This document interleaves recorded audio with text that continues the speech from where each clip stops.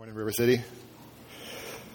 Like Pastor Jake said, my name's Josh Waite, and with my wife, Kate, I lead a CG here at River City. We're so privileged to be a part of this body.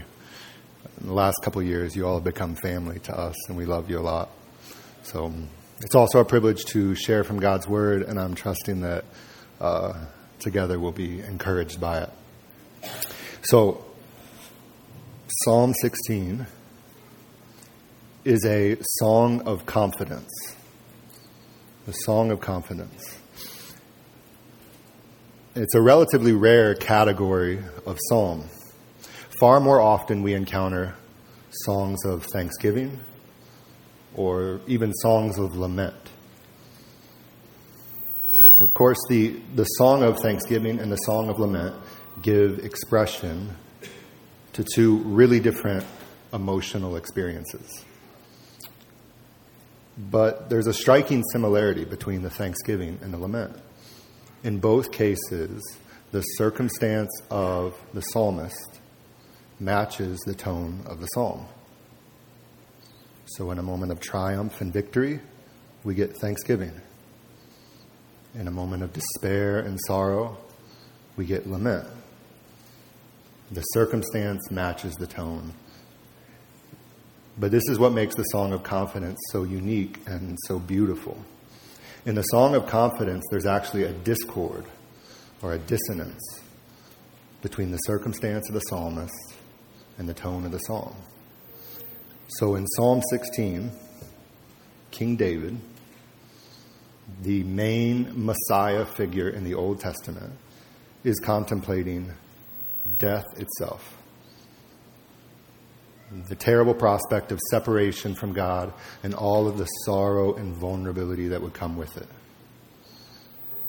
And yet he possesses an astounding confidence. So in a moment I'll read Psalm 16 and you'll hear this astounding confidence. A word of warning before I do. You might be tempted to think first about your own lack of confidence by comparison with David. As you meditate on this, you might be preoccupied with thoughts of your own quickness to fear or how susceptible you are to anxiety. You might even hear in Psalm 16 a kind of motivational speech inspiring you to quit being so afraid.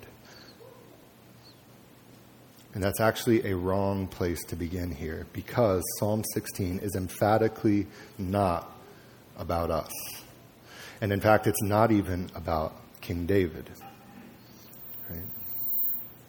In his sermon at Pentecost, the Apostle Peter quotes Psalm 16 and explicitly says, it's about Jesus. In his sermon at Antioch, the Apostle Paul quotes Psalm 16 and explicitly says, it's about Jesus. It can't be about David. Psalm 16 isn't just a poetic expression of David's experience. It is prophecy that looks more than 1,000 years ahead. It is about the person and work of Jesus Christ. And in fact, Psalm 16 is Jesus' song of confidence. So my goal for us today is for us to take some time hearing Jesus sing this song of confidence. My hope is that together we can hear and gaze at the confidence of Jesus himself. And the main points that I want to get to is that Jesus is united. He's confident because he is united forever with the Father. And this unity brings him eternal security and satisfaction. Only after we've heard Jesus singing this song of confidence can we begin to make sense of what it means for us today. And the closing points that I'll eventually make my way to are that we also can be confident because we are united through Christ forever with God. And this unity brings us eternal security and satisfaction. So I'm going to read Psalm 16 and then I'll pray for us. Psalm 16. Preserve me, O God, for in you I take refuge. I say to the Lord, you are my Lord. I have no good apart from you. As for the saints in the land, they are the excellent ones, in whom is all my delight. The sorrows of those who run after another god shall multiply. Their drink offerings of blood I will not pour out, or take their names on my lips. The Lord is my portion, is my chosen portion, and my cup. You hold my lot. The lines have fallen for me in pleasant places. Indeed, I have a beautiful inheritance. I bless the Lord who gives me counsel. In the night also my heart instructs me. I have set the Lord always before me. And because he is at my right hand, I shall not be shaken. Therefore my heart is glad and my whole being rejoices. My flesh also dwells secure. For you will not abandon my soul to Sheol, or let your Holy One see corruption. You make known to me the path of life. In your presence there is fullness of joy. At your right hand are pleasures forevermore. Let's pray. Jesus, I love you. Please be with us now. Please give us the joy of seeing you for who you are. Help us to gaze at you and to even hear you singing this song of confidence over us for your glory and our good. Amen. So today is a happy day for the Dakota people that I work with. It's the fourth and final day of the 4th of July Wachipi, or powwow. And about an hour and a half south of here, several hundred Dakota people are gathered in beautiful regalia. There's been 4 days of singing and dancing and feasting. This is the time for Dakota people to remember that despite enormous adversity, they have persevered and they're still here. Now, all year long, when Dakota people drive past that place, the Wachipioshkata, or the powwow grounds, that place evokes for them feelings of deep joy. And it's striking that just 7 miles to the north, there's another very different place that evokes some very different feelings. 7 miles to the north is the site of a former boarding school. And from the late 1800s all the way until the 1960s, Dakota children were forcibly removed from their homes, forced to attend a school where they were punished severely for speaking their native language, subjected to all kinds of cruel treatment for showing any sign of being Indian. Still to this day, when Dakota people drive past that place, it evokes for them feelings of deep loss and sorrow. And places have a way of doing this. Our emotional experiences get anchored to particular places. Our hopes and our joys, our fears get bound up with particular places on the map. And the same was true for Old Testament Israel, the chosen people of God. They too had their happy place and their very unhappy place. So the happy place, of course, is the Promised Land, land flowing with milk and honey, the beautiful inheritance that God himself had won for his people. More specifically, within the Promised Land, the happiest of places was the temple in Jerusalem. A couple times a year, the Jews would gather together. They would gather near the temple in Jerusalem and break forth in exuberant worship. What made the temple in Jerusalem so special, of course, is that God dwelled there in a special and a unique way. And gathering together, the Jewish people would sense the security and satisfaction of his presence, and they would worship him. Now, the unhappy place is Sheol. Cue scary music. It even sounds like a scary word, Sheol. This word and this concept confounds contemporary readers of Scripture. And there is a long, winding rabbit trail that I've promised myself I will not jump into. But the main points are this. Sheol is the house of the dead, the dwelling place of the deceased. Sheol is death itself, not the faint final breath, but the enduring silence that follows. Listen to how the Old Testament talks about Sheol. So this is from Habakkuk 2, verse 5. Moreover, wine is a traitor, an arrogant man who is never at rest. His greed is as wide as Sheol. Like death, he has never enough. He gathers for himself all nations and collects as his own all peoples. Part of what makes Sheol so terrifying is its apparent inevitability. Part of the human condition, death awaits everyone. But it's even scarier than that. So Psalm 6, verse 5, and Isaiah 38:18 are representative of how Sheol is talked about in the Old Testament. Psalm 6:5, for in death there is no remembrance of you. In Sheol, who will give you praise? And Isaiah 38:18, for Sheol does not thank you. Death does not praise you. Those who go down to the pit do not hope for your faithfulness. Throughout the Old Testament, Sheol is characterized as a place devoid of worship. And in this sense, it's the the antithesis of the temple in Jerusalem. To think about Sheol is to think about the prospect of separation from God and all of the loneliness, all of the sorrow that would come with it. It's a very scary place indeed. And this is what makes David's claim in verses 9 and 10 of Psalm 16 so incredible. So let's look at verse 9 and 10 of Psalm 16. Therefore, my heart is glad and my whole being rejoices. My flesh also dwells secure. For you will not abandon my soul to Sheol or let your Holy One see corruption. For 1,000 years after the reign of King David, these words were, in a way, an enigma, a bewildering puzzle for the people of God.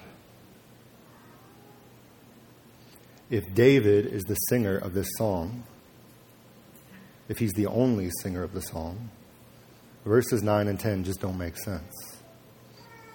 As the Apostle Paul himself points out, David did in fact die, and he was buried, and his flesh saw corruption and decay.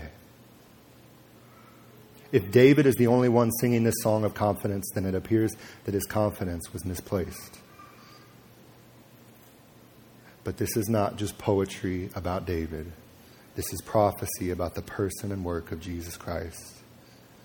King David, inspired by the Holy Spirit, gazes across the centuries, peers over the horizon of time, and he glimpses the person and work of Jesus Christ. And throughout the New Testament, throughout the Gospels, we can hear Jesus, in a way, singing this song of confidence. Throughout his public ministry, we can hear Jesus assured of his unity with the Father, and confident because of that unity. Confident because that unity won't be prevailed over even by death itself. Let's look at John 10, 17 and 18.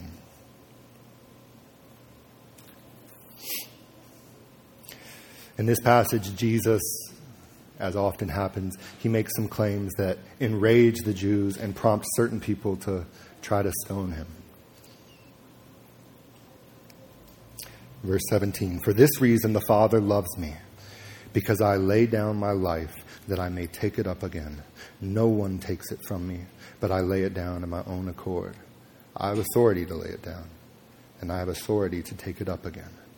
This charge I have received from my Father. We can hear Jesus' confidence in the unity he possesses with the Father.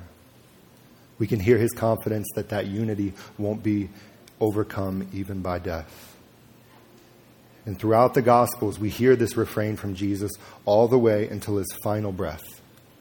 His last words in Luke 23, when Jesus cries out with a loud voice, "Father, into your hands I commit my spirit."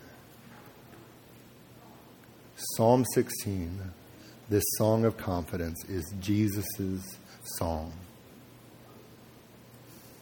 His confident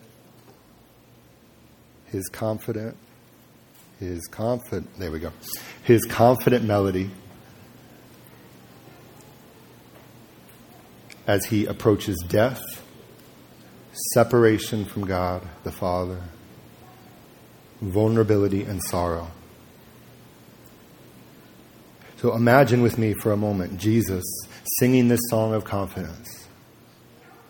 The long-awaited Messiah, 1,000 years after the reign of David, singing this song of confidence as he approaches Jerusalem on a donkey amidst shouts of Hosanna. As he goes to the temple in Jerusalem and with righteous anger clears it out. Imagine Jesus singing Psalm 16 in his head as he has one last meal with his beloved friends, as he contemplates Judas's betrayal. Imagine Jesus singing the refrain of verses 9 and 10 as he's arrested, betrayed with a kiss, as he's flogged, and as he hangs on a cross. Imagine even Jesus singing this confident melody, this song of confidence, for 3 days in the house of death itself, while his body lays uncorrupted in Joseph's tomb.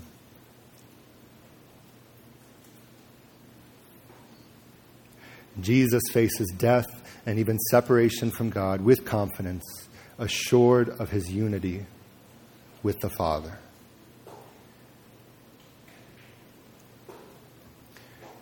Jesus was confident because he is united forever with the Father. So I want to talk a little about what this unity looks like in action.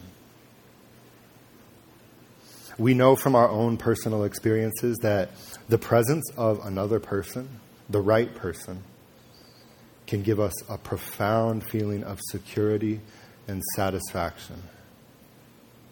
So look at verses 7 and 8 of Psalm 16. I bless the Lord who gives me counsel. In the night also my heart instructs me. I have set the Lord always before me. Because he is at my right hand, I shall not be shaken. Have you ever found yourself feeling so secure because someone else was close by? A couple months ago, my family flew out to Florida for vacation. We were waiting at the gate in the Fargo airport, waiting for our plane to board. And I am a nervous flyer. 35,000 feet above the Earth's surface, going 500 miles an hour is not my thing. So we're sitting in the gate, and I'm just trying to look kind of normal, trying not to sweat too obviously. And my wife and I both noticed that our 4-year-old son was kind of fidgety, and he looked distracted. And I thought, oh no, Rylan is nervous just like I am. And Kate asked Rye, she said, hey, Rye, are you feeling nervous about flying? And Rye looked at Kate as if he had been asked an absurd question. And he said, I'm not nervous. I'm going to sit with Dad. Rye, so confident, so secure because of his dad's presence. Meanwhile, his dad is trying not to have a panic attack. Okay? But the presence of the right person can give us a sense of security. Jesus is confident that he is united with a Father forever that is infinitely better than Ryland's dad. He's confident that this unity will give him eternal security. Let's look at the last verse of Psalm 16. This beautiful closing to the Song of Confidence. You make known to me the path of life. In your presence there is fullness of joy. At your right hand are pleasures forevermore. Have you ever found yourself so satisfied because of the presence of another person? Last week, my family went on another vacation to South Carolina. We were there for a week. My mother and father-in-law celebrating 50 years of marriage, and they wanted more than anything to have their 6 children and 19 grandchildren under one roof for a week. So that's what we did, all 34 of us, for 8 days under one roof. It was chaos, beautiful chaos. And what this meant for my kids is they got to hang out with cousins. And my kids love their cousins. I mean, to even utter the word cousin in my home is like Disneyland. I was blown away for 8 days. All 3 of my kids, they went to bed so late, woke up so early, spent all day running, jumping, swimming in the sun. They collectively mutinied and reached some kind of secret agreement that they would not nap for 8 days. I don't even think they talked to me. They forgot what I looked like for 8 days.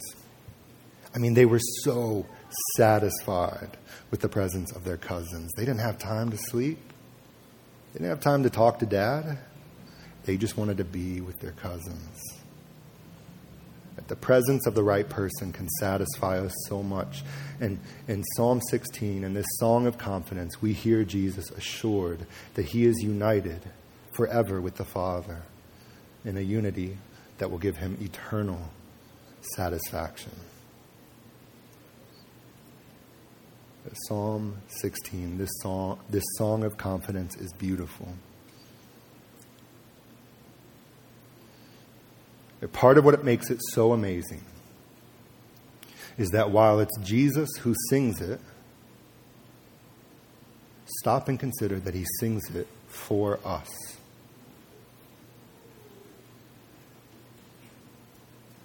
Jesus approaches death, certain death, with confidence. And because of that, we have life. Jesus is separated from the Father. And because of that, we are brought near. Jesus endures all the vulnerability and sorrow of Sheol so that you can enjoy all the security and satisfaction of this unity with God. And Jesus sings this song of confidence, but he sings it for us. So let's look together at John 17. This is from the high priestly prayer. Jesus publicly says this prayer just before he's arrested. And listen for how the unity that Jesus enjoys is our unity also. So, John 17, 20 through 24. The high priestly prayer. I do not ask for these only, but also for those who will believe in me through their word, that they may all be one, just as you, Father, are in me and I in you. That they also may be in us, so that the world may believe that you have sent me. The glory that you have given me, I have given to them, that they may be one, even as we are one. I and them and you and me, that they may become perfectly one, so that the world may know that you sent me and loved them, even as you loved me. Father, I desire that they also, whom you have given me, may be with me where I am, to see my glory that you have given me, because you loved me before the foundation of the world. Through his life and ministry, through his intermediating on our behalf, Jesus has brought us in to this secure and satisfying unity that he's enjoyed from the foundation of the world and before it.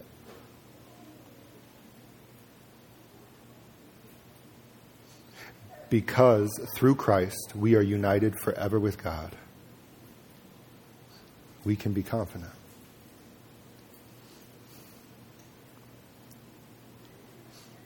Because we're united with God, we will enjoy eternal security and satisfaction in his presence.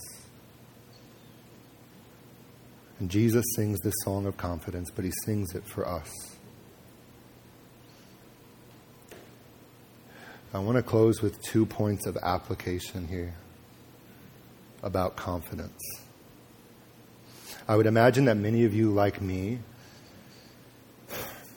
often feel like your life is beset with a lack of confidence, which is really to say a lack of faith.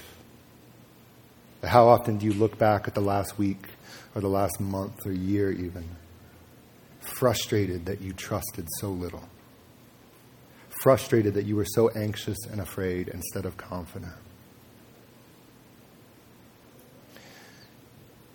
Confidence is a tricky thing because we can't manufacture it. Right? There's no confidence button that we can push. If there was, we would push it. How do we grow in confidence? Kate, my wife, often teases me as we typically sit in the back there on Sunday mornings. I have an okay voice, but I cannot harmonize. I mean, I can't find the harmony myself. So here's a situation that often plays out. Kyle is up here singing a melody, and me in the back with a fresh burst of misguided confidence. I decide today's the day. I'm going to harmonize. And I begin to harmonize.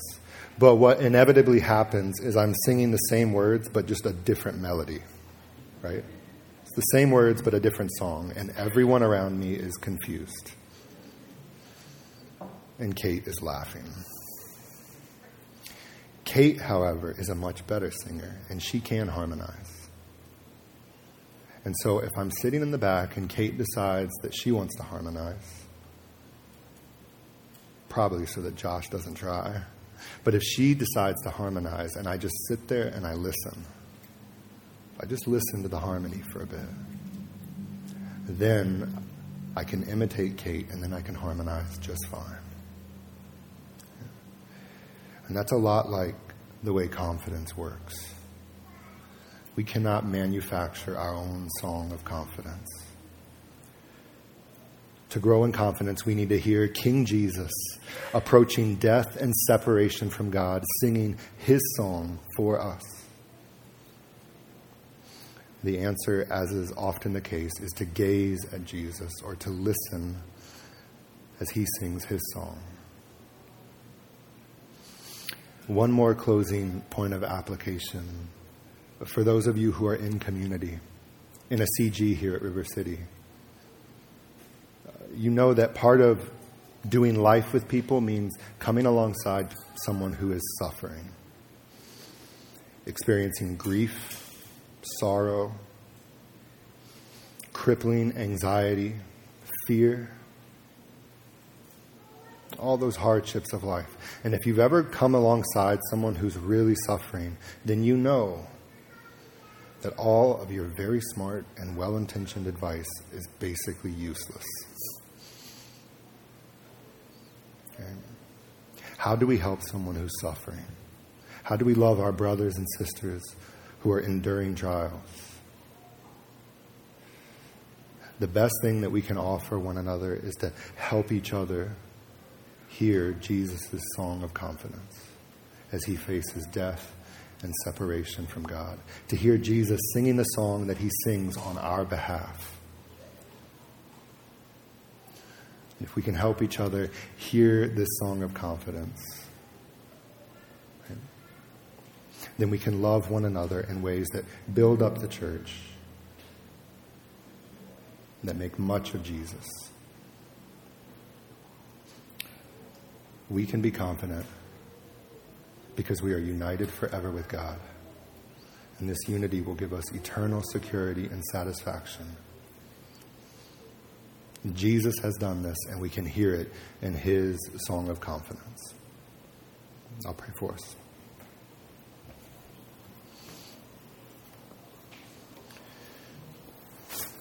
Jesus,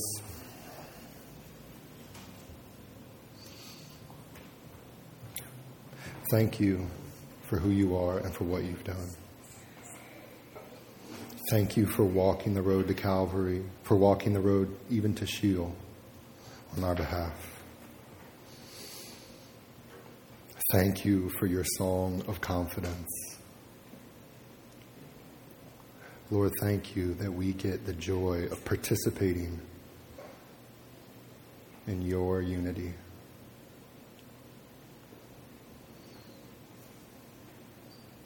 God, help us to hear the refrain of these words as we endure hardship. Help us to love one another and to honor you by helping each other hear this song and hear this refrain. In your name, amen.